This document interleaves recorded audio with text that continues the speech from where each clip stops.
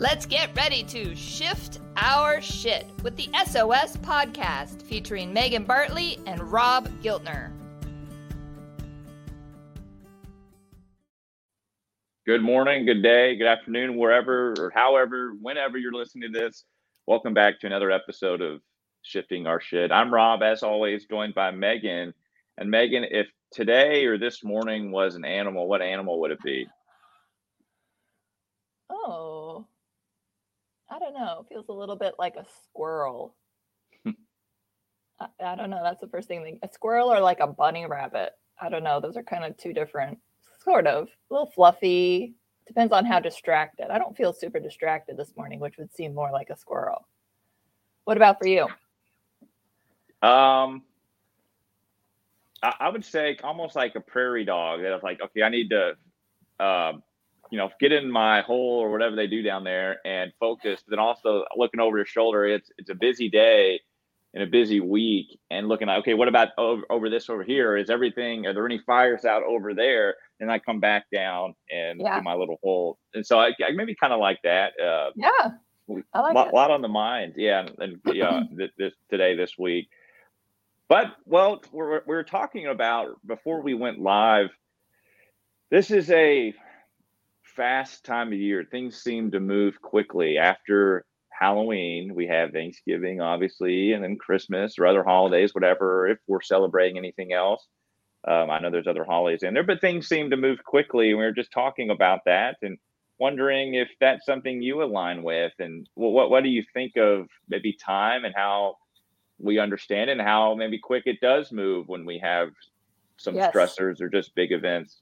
Yes. Well, I think, it does feel like once the kids start school and then those holidays kick in, it feels like it's just a slippery slope into the new year. Right. And I've heard many people make that same comment. And, it's interesting where we're thinking through like time feeling like it's moving very slowly and time feeling like it's moving quickly. And I don't know, I hear people talk about it, especially in relationship to kids, where, when you have a baby, everything feels like it's kind of moving really slowly at first. And then, once they get into school, it sort of just speeds up and you're just like, you're in a new year, you're in a new grade, and it just gets quicker. So I thought it'd be fun along with this, because this is a fun, interesting time of year, and an interesting topic is kind of also talking about the idea of time distortion and how we can even maybe use that to our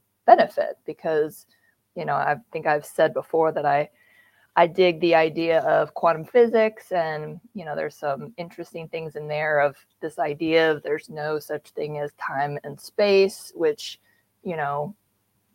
I guess you could interpret that a lot of different ways. But, one thing we use in Ericksonian hypnosis and in therapy in general is one, visualizations, right? Which might take us into the future. And being able to visualize what we want to happen. A lot of times it's said that anything that happens in the physical happens in the mind first, right? So that we have to be able to see it and project it forward to say, this is where I want to go, or what I want to do, what I want to accomplish, has to first be created in the mind. So that's one thing. And then we can also look backwards and we can think about, what advice would I give my 10-year-old self or 12-year-old self or 18-year-old self, right? And sort of, or what would my 18-year-old self say to me now? Or, that kind of stuff. Yeah. Mm-hmm. Well, I was just going to say, there's a lot of thoughts, a lot of conceptualize, but I was just going to say, I love the thoughts, the back and forth of what would you want to say to your 10-year-old self, or advice, or, what would your 10-year-old self want to tell us? But if I'm speaking of 10-year-old, if I'm a 10-year-old, how would you make sense or educate me on what is time distortion? Well, that's interesting you say that, because my almost 10-year-old was chatting with me yesterday, and she told me this whole story about her life as an adult. Like she was like, cool. I'm gonna live in New York City, and this is what my apartment's gonna look like, and this is who I'm gonna be with, and this is what I'm gonna be doing for school or job. And I mean, she went on and on. I almost wish I had like audio recorded or video recorded it so that I could see if it actually comes to fruition. Because, you know, there's things I think about. I'm getting off topic here, I know, but think about, you know, when I was 10, what did I think my life would be like when I was 45, you know? But I think, you know, no such thing as time or space for a 10-year-old is, you know, I think just that describing to them of, you know, it feels right now like you're living in a 10-year-old world or body or time.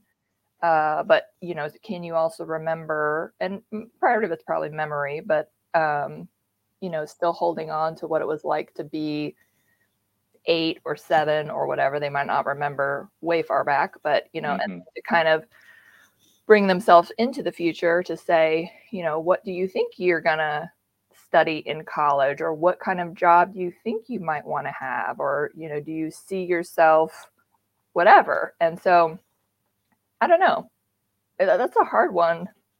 It is hard. I think it's more about describing it, of like what would it be versus like a hardcore definition.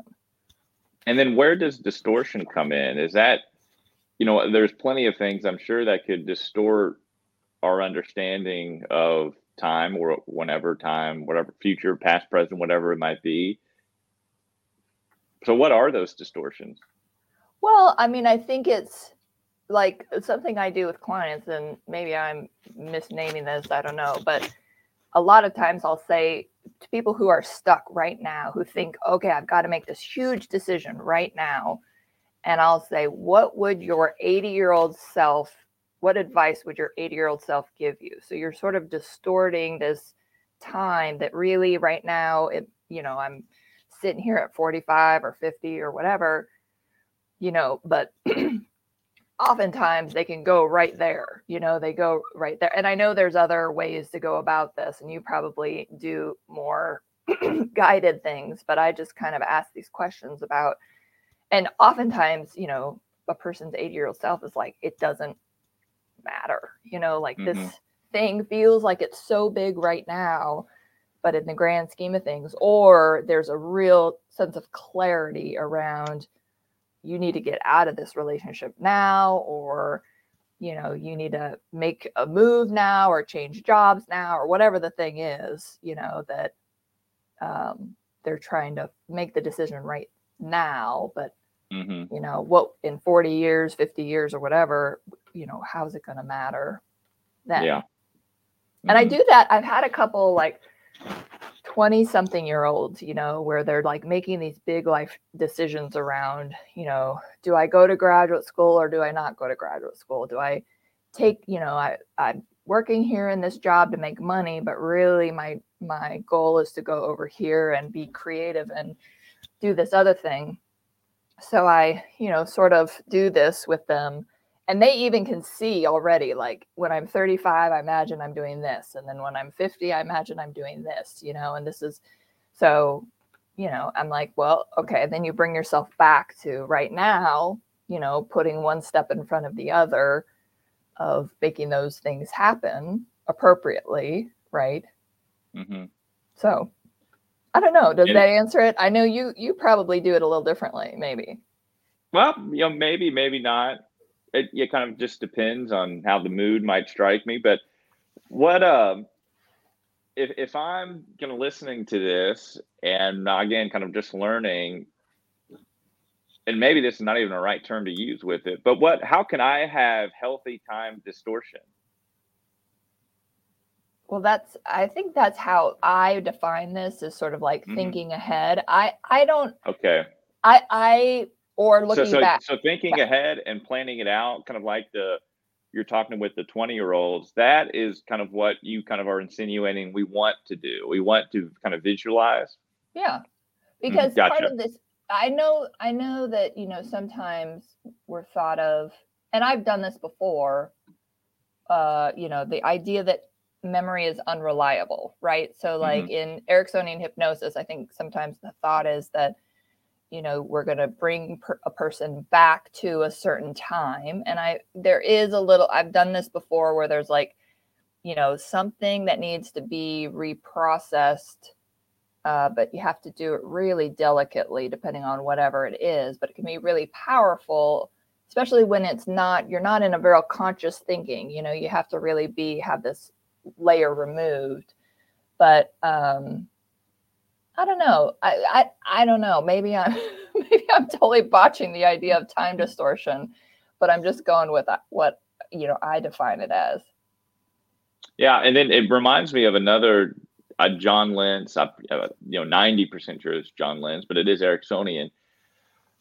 Kind of activity that he did at a training that I really appreciate, and I do it very often, and that's kind of getting in this trance, this meditative place, and meeting your future self, because in that moment you're kind of having a conversation with your subconscious. And that is, you know, trances and meditation is a great way to do that. I think it's one of the purposes of that one, not the, but one of them. And within that, I kind of like to say it's like opening up the hood to our minds and seeing where the subconscious is maybe trying to naturally guide us to. And I like to use, and I think I have on here the example of it's kind of like an automatic pilot flying to New York to Los Angeles. There's things that can happen that can knock us off course. There's turbulence. Yep. Sometimes we make an emergency landing or we call an audible and we have to go a different direction, but it doesn't always happen. But the subconscious is trying to guide us if we're leaving New York to land at LA. And that perspective of this future self can kind of, I think, destabilize the urgency and the cloudiness and the uncertainty of the here and now, that maybe we kind of distort time. When you kind of mentioned time distortion, I saw that maybe as a negative thing, because maybe my association to distortion is something not good, like a distorted image that you can't see it clearly. And that really connects then with what you're talking about of, you know, seeing things through and kind of getting different perspectives from the older and the younger. That's clarity. And one of the purposes of that meeting your future self exercise is clarity. And so an antidote to this distortion. But I guess if I'm thinking as time is like linear like that, the distortion of doing that is a good thing. So now I'm, you know, rambling. Right. And well, then is like, yeah, go ahead. And time is like a social construct too. And then, yes. So I don't know. Mm-hmm. Well, you're distorting the current time, right? You know, like you're kind of shifting where you're at right now. So if you're stuck in something that you can't see clearly, you're distorting that stuckness so that you can see clearly, if that's what makes sense. And so distorting it is sort of like, I don't know, shifting it or changing it, right? I mean, really, that's kind of what distorting it, moving it, shifting it, changing it. And there's, you know, one exercise I really love, and I think it's recorded maybe somewhere on our Louisville Mindfulness Center website as a free sort of guided meditation around, it's the movie theater exercise or whatever, where you're in several different like conscious places or subconscious places, you know, where if you imagine yourself, if you have an issue, like, okay, so part of this is like, if there's something you're stuck with, whether it's something very traumatic or something very lightly, you know, like something you're struggling with, and, you know, you walk into a movie theater and you're noticing like the smell of the theater, the popcorn, the stickiness of the floors, the velvet seats maybe, and you're sitting there in this movie theater and it's dark, lights go down, and all of a sudden you see a movie shown up on the screen, and the movie is whatever the scenario is that you're wanting to work on or get through or process. And so you're watching it there, you know, just noticing it happening. And you see it play out and you see all the people involved and, you know, what's happening. And all the different things. And then you decide to get up out of your seat and you walk out to the lobby and you find the stairs to the projection booth. And you walk up to the projection stairs and you start to smell the projector going, and it's hot up there and it's musty and it's dusty, and you can see all the dust sort of in the light of the projector. And you're seeing now this movie being projected onto the screen from a different angle, right? So now you're seeing this movie and seeing all the players involved and, you know, all the things that are happening. And then you maybe imagine, the next step I use is you imagine that you're being transported onto the screen.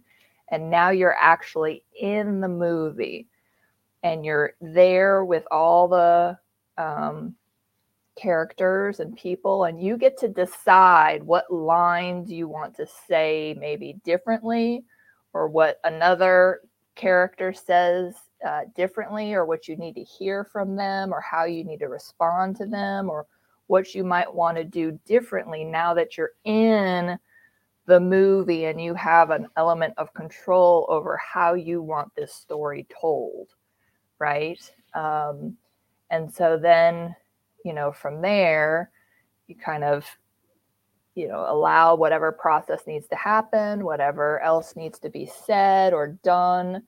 You know, usually this is a fairly quick process because it happens real quickly in the mind, and the person's not talking it through with you. They're just in the experience of it, you know, and then, you know, you bring them out back to, you know, we're back to the present moment. And it can be, you know, you could, you know, the person could be bawling through the whole thing, or, you know, it can be a really powerful experience of whatever you go through, but you're kind of distorting, you know, different things about how you see things and where you're at in time and space, right? That's sort of that distorting the time and space in a positive way so that it has a positive effect. I mean, I think everything we do in therapy, and especially at the Mindfulness Center, is for the best good of the client, whatever that might be. You know, our intention is always that it's going to be helpful and healing and, you know, whatever the client's needing it to be. And why? Because this is something that, you know, you are passionate about and obviously is skilled at, but makes sense to you. I'm going to use I'm a big movie guy, and one of my favorite movies, probably because I'm a therapist, but is Good Will Hunting. And there's this scene in Good Will Hunting that Matt Damon is describing, you know, how he can be so good at math. And he was using, I can't remember, a musician that has a quote that when he saw the piano keys, he just knew how to play. It just made sense to him. And Matt Damon was saying, gosh, when I see math problems, it just makes sense to me. I just know how to play. You know, with you, it seems like, gosh, okay, this just makes sense to you very much. You're very, you know, you articulate it well, and you maybe get in a trance, kind of describing it, and kind of while you're in it. Is there something about you that you feel like that makes you really drawn to this, or skilled at it? I think part of it's, you know, me being a high empath and, you know, highly intuitive. You know, I feel like I can really sense when people are in discomfort and pain, you know, read people well, if you will. And so I really, you know, being a therapist, I want to help people out of their pain, you know, or their discomfort. And so I think that's where, you know, just experimenting and learning all sorts of different ways to do that. And to me, it's important to not re-traumatize the client. You know, like people talk a lot about, you know, trauma, dealing with trauma in therapy. And, you know, I've done a lot of different things and, you know, not want to bash any of them, but, you know, there are some techniques that, looking back, and I've had done to me with my own therapist, where I'm like, you know, that really took me back through that trauma. That was, you know, maybe it was helpful, but, you know, it was really hard at the time. And I'm not sure that's always necessary to process that trauma. And that's why I do like the Ericksonian hypnosis so much, is that most people are living their trauma in their mind pretty regularly already. So if we as therapists can help them by just, creating a place for them to process this in their mind in a different way, where they don't necessarily have to talk it out. And maybe sometimes it is helpful to talk it out. I think it just depends on the person. It can be very empowering to say things out loud that you've never said out loud before. But I just always want to read, the client and see what's going to be in their best interest, or just throw it out there and say, hey, this is what I'm thinking, or here's what I'm sensing. What do you think about that? Or here's some options. And,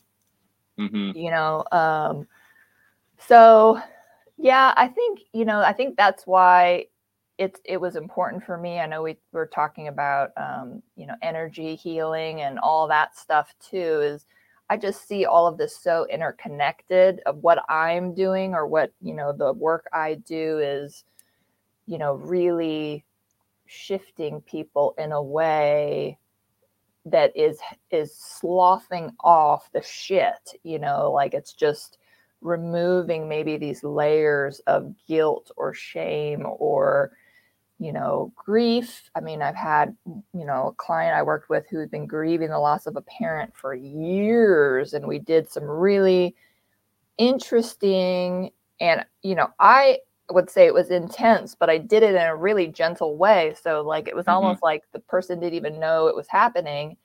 And, the reliving the anniversary of the loved one's death, in that year that we were really working, it really sort of reprocessed it. So now, I've seen her multiple years after that. And so it's like, it's not that it's not a big deal, when your parent dies, right. But it's sort of like it wasn't as intense as it had been for years, before we really did some important work. So I think part of me, and I think for me, I really... Well, can I ask a question real quick? Sure. Just while you're mentioning that with grief. And so if I'm, a client in your office and you're about to kind of help me with like reprocessing, which could be scary. If you had to help me kind of conceptualize, what like how are we going to make this grief better? Yeah. Well, yes. I think sometimes what I've seen most recently is the grief can be complicated by other things like anxiety Right. or, a relationship issue or something. And so the grief because it might be newer or more, that's the thing that's being focused on. But really what might need to be happen is, either they focus on anxiety, like have someone come in who was having multiple panic attacks a day and had just lost a loved one, and everyone was saying like, you need to move on, you need to, and she was, so I think, focusing on, maybe sometimes we put things on the shit shelf for a minute so that we can focus on something else and, relieve some of that panic, attacks and stuff, which hypnosis, Ericksonian stuff is so good at doing, very quickly, and giving them some relief there. And then also normalizing grief around like, of course you're going to be hurting. Right. And the first year after the loss of a person, a pet, a relationship, maybe even a job. I mean, like all the different things, that first year you're celebrating all the different anniversaries and all the different holidays and all the things that you would normally celebrate either with that person or pet or, in that specific job or whatever. And so, normalizing that this is going to be a process. And in the meantime, let's get your panic or anxiety under control, or let's help this relationship, become a little bit smoother. And then, the support of the grief on top of that. I don't know. What about for you in grief? Have you noticed that? Yeah, well, very, very much so. And that's very well said. And again, coming from the mindfulness lens, that grief, which is very uncomfortable and very difficult to process because of all the uncomfortabilities and the help it could get from panic attacks, anxiety, anger. The 5 stages is kind of pretty common. And so one thing with grief is like how we have form a relationship with it, because it's so easy and natural to see it as bad, negative, or I'm going to resist it. That kind of what we have talked about before. Yep. And so the normalizing part is key, but really developing the relationship with it. And a lot of it comes from what we talked about too, of not judging and observing, maybe even appreciating. And so and this is not something we would do, first couple sessions, it'd be down the line, but when we get to a safe place that we can reprocess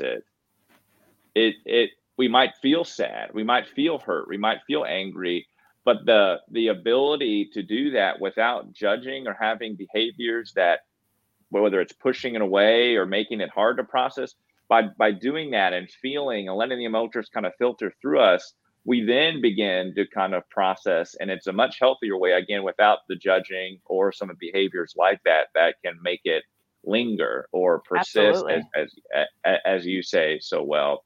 And so that's kind of really, I think, the few stepping stones as it relates to grief. I bring up so much that the loss of self and grief can really create a loss of self, but maybe more of connection to what we have lost that comes into grief. So whether it's a part of us, a job, a person, we need to then enhance some sort of connection to it, whether it's something spiritual or something like a ritual of connection that, each time I wake up in the morning, I'm going to be grateful for another breath, another day, but then also who has influenced my life. And if it's a family member who's passed, like that's part of this ritual of connection that gives me meaning, because you have said, and I'm going to butcher this, that energy is not, you might need to tell me, but again, reminder, energy is not something that's destroyed. Yeah, created or destroyed. I mean, it's something that's already there. It's just like it either, I mean, I don't know how to explain it. And I butcher it myself, but I mean, if it's not destroyed, it has to go somewhere. And so the grief is, that's why I like that saying of grief is love with no place to go, Yeah.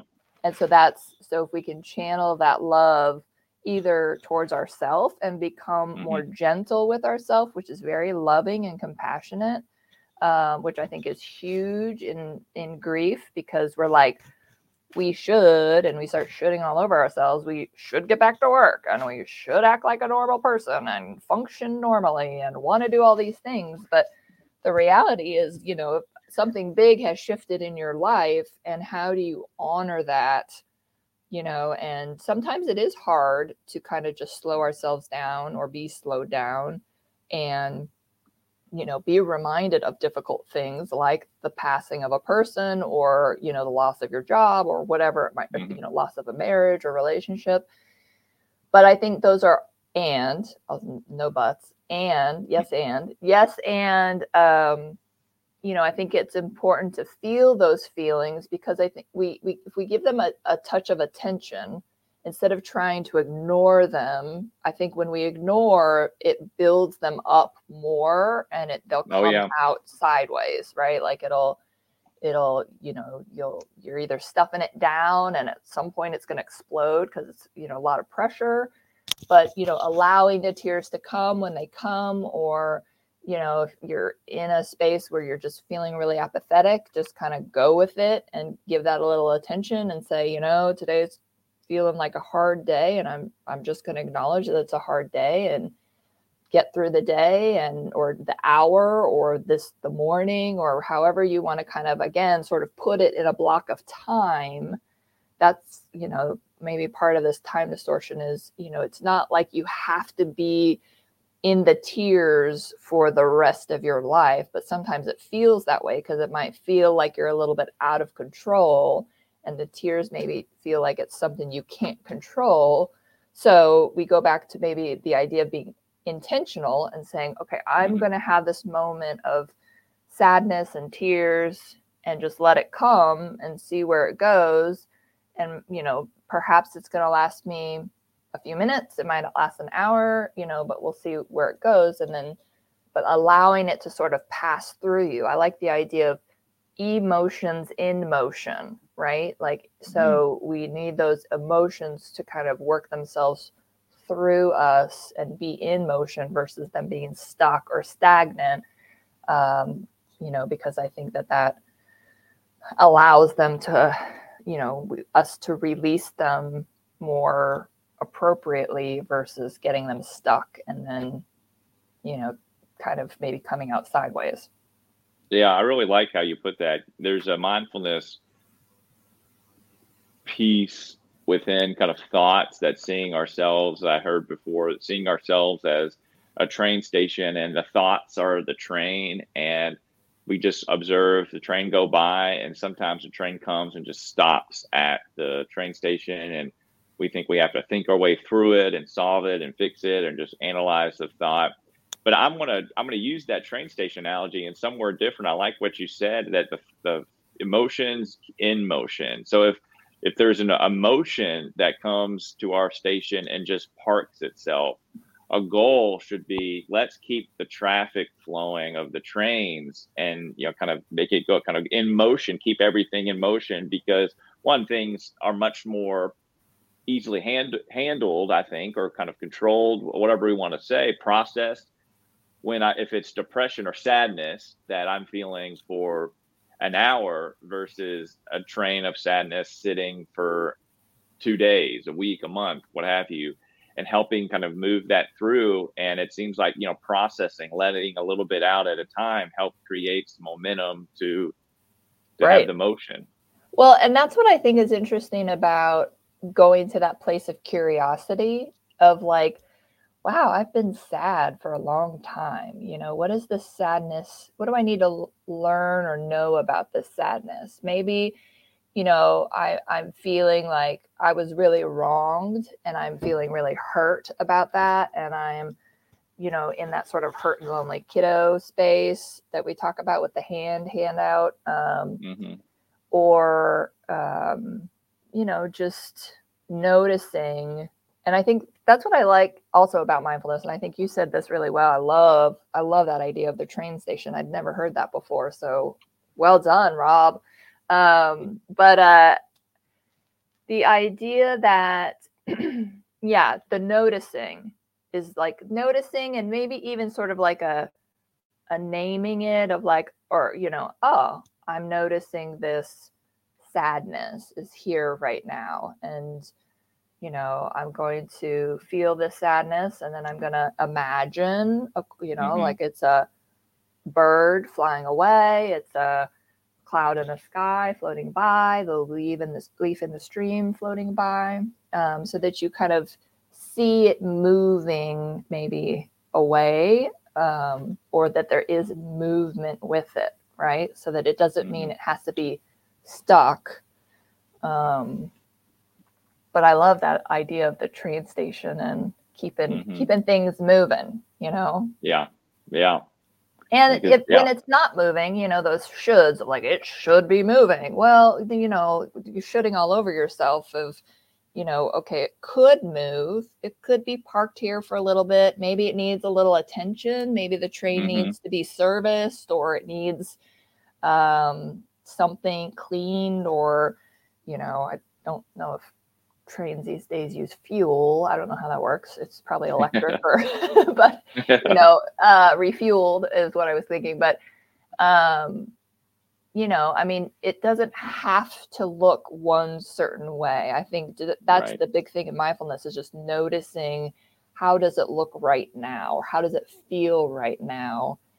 And, how does that feel that it feels that way? You're kind of that meta place. And then sort of wondering, like, what would I rather like it to feel like instead? Or what do I need to know about that? Kind of that curiosity place, which can really help shift you when you get curious. You're wondering, I wonder when this will sort of lighten, when this grief will lighten, or the sadness will lighten, or I wonder, what needs to happen for that to get lighter, or start to float away, or whatever the thing is. Yeah.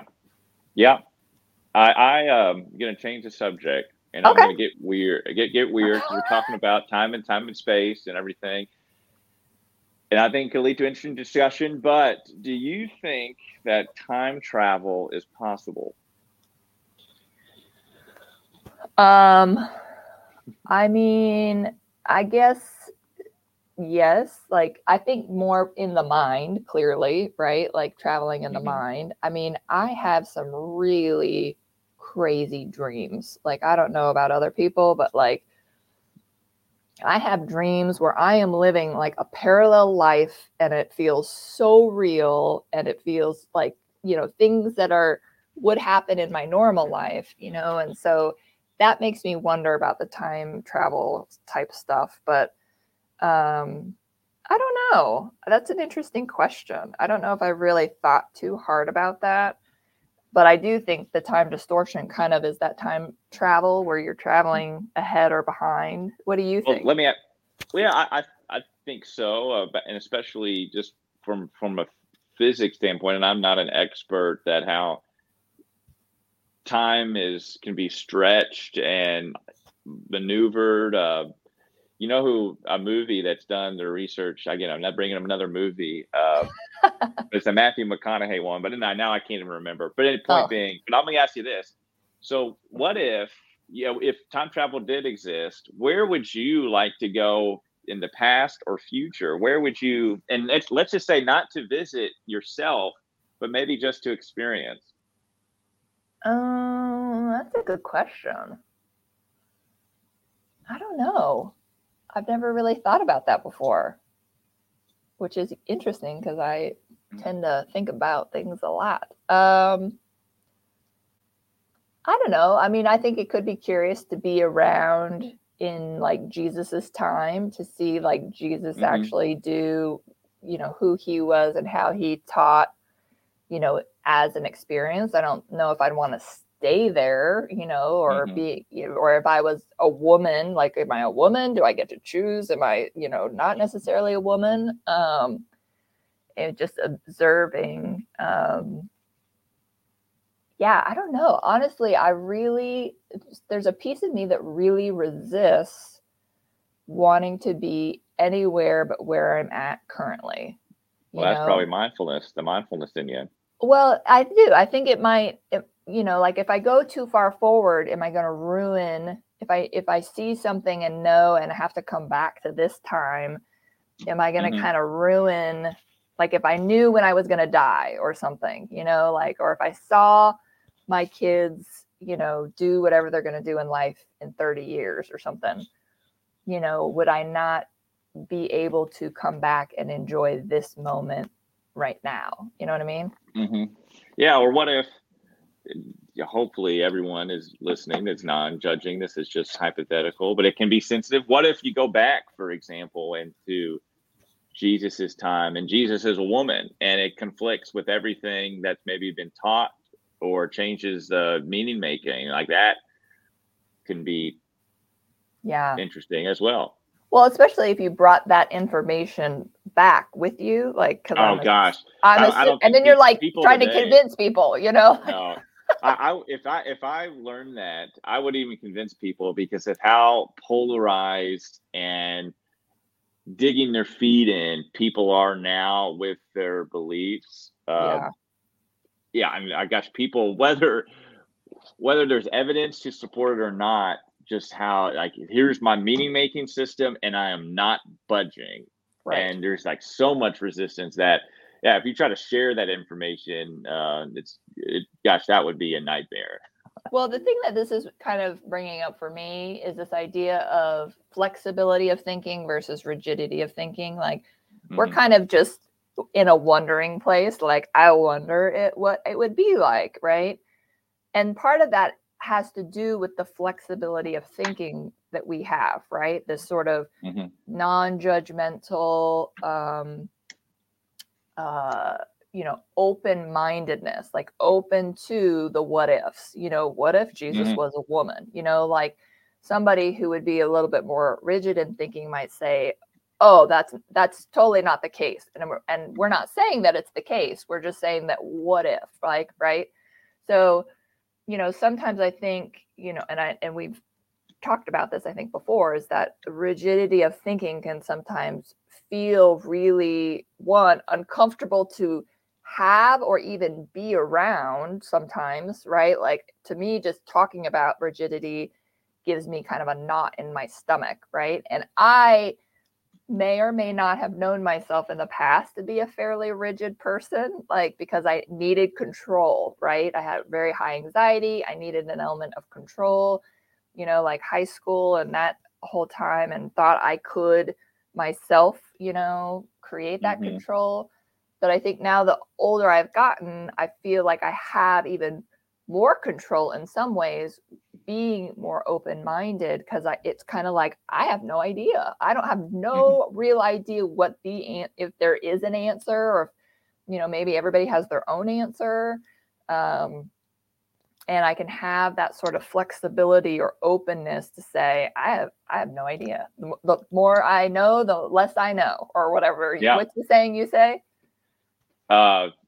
Like knowing what you should know and what you don't know. Like, gosh, now you have me confused. I know that I know nothing. Yes. And so I'm gonna shout out personal idol, hero, whatever. So Jack Johnson, one came out with a new album recently, talking about a song, very good song. I recommend everyone to go listen to it, called "Open Mind." Ooh. And it's talking about a little bit of how we need to kind of be flexible, obviously, in this day and age. But then he was interviewed, and I guess kind of in the creative trance, the flow state they are in with this band, they talk about and process the song, and the song can take on meaning. And he was also saying, how important it is to have the open mind. It's a landmark of compassion and empathy, the flexibility. It does so many wonderful things for us and the culture we're in, because we're pack animals, but also the dangers of being too flexible, like having too much of an open mind, where if we're too flexible, then maybe these natural protections, defense mechanisms don't get activated. That, if I'm having too much of an open mind, where my belief system could take me to the ends of the earth, like that could be a problem too. And I thought that was really interesting, because everything now, again, both, the elections are coming up, everyone on both sides, like, be open-minded. And we're seeing, maybe they haven't before, but it just seems so different now. But things we haven't seen in a long time, maybe, if not before, like January 6th, the storming the Capitol, and how much is too much of keeping an open mind, where going into like the QAnon belief and further into that, and going deeper and deeper and deeper. And I just thought that was interesting. So I didn't mean to take it there, but. Well, I think, the idea of this dichotomous, like, Democrats and Republicans is interesting, versus, like, who is a person, like, the categorizing can kind of be limiting, if you will, right? Like, versus maybe understanding a person's, I'm really curious about all this political stuff, honestly. I find it really interesting, and how people get to where they get to, either one, belief wise, but how they show up as a person with that. Like, if you show up with a lot, I can see where there can be a lot of intensity, right? That intensity might show up as anger, but when it gets to the point of like hate, and it's like really, there's like either groups of people that somebody hates or that they've never met before, like, that's so interesting to me, for people to just automatically go there. Well, I want to say, I know we got to go, but this is a very important, and how much I appreciate Dan Siegel. And Dan Siegel is this guy, he calls himself an interpersonal neurobiologist, very fascinating, but how empathy is accessed in the brain. And he kind of did this study of these concentration camp guards, and how they could do these horrible things and come back and then play with their dogs and their family and empathize kind of with them. And that empathy is kind of, the research has shown, which makes total sense, much more activated when we are familiar with a group of people, can understand or feel like we belong. Yes. That's naturally that why people with similar belief systems come and kind of herd together, and then you have groupthink really develop and get out of control. And that happens within humans because we're much more to empathize with people, again, who are like us, race, gender, class, belief system, socioeconomics. We're more likely to empathize because we fit in, we feel understood, we receive the empathy as well as give it, which then makes us more connected, which then also, unfortunately, then makes it easier to alienate or have contempt or resentment for the people that we don't. And it's a human, I don't know if it's a flaw, but it's just something that happens, that empathy is just easily, not for everybody, but easily more triggered when we're with people like us. Right. Well, that's interesting because I like the idea. So there's a group here called Interfaith Paths to Peace, and the group do a thing called the Big Table, where they have this meal with thousands of people, and the idea that you would come together with people you don't know to try to get to know from different faith traditions, cultural traditions. And I think there's that idea of, if there is something that kind of scares you, or you feel sort of worried about, wouldn't it be interesting to be curious about, I wonder how I could feel more comfortable around that person. And usually the idea of sharing a meal, right? There's something about sharing your food tradition or a conversation around a meal. But that's something I've been thinking a lot about too, that could, get to know people and build empathy too. Well said. All right, we got to go. Everybody, we got to go. Okay. Bye.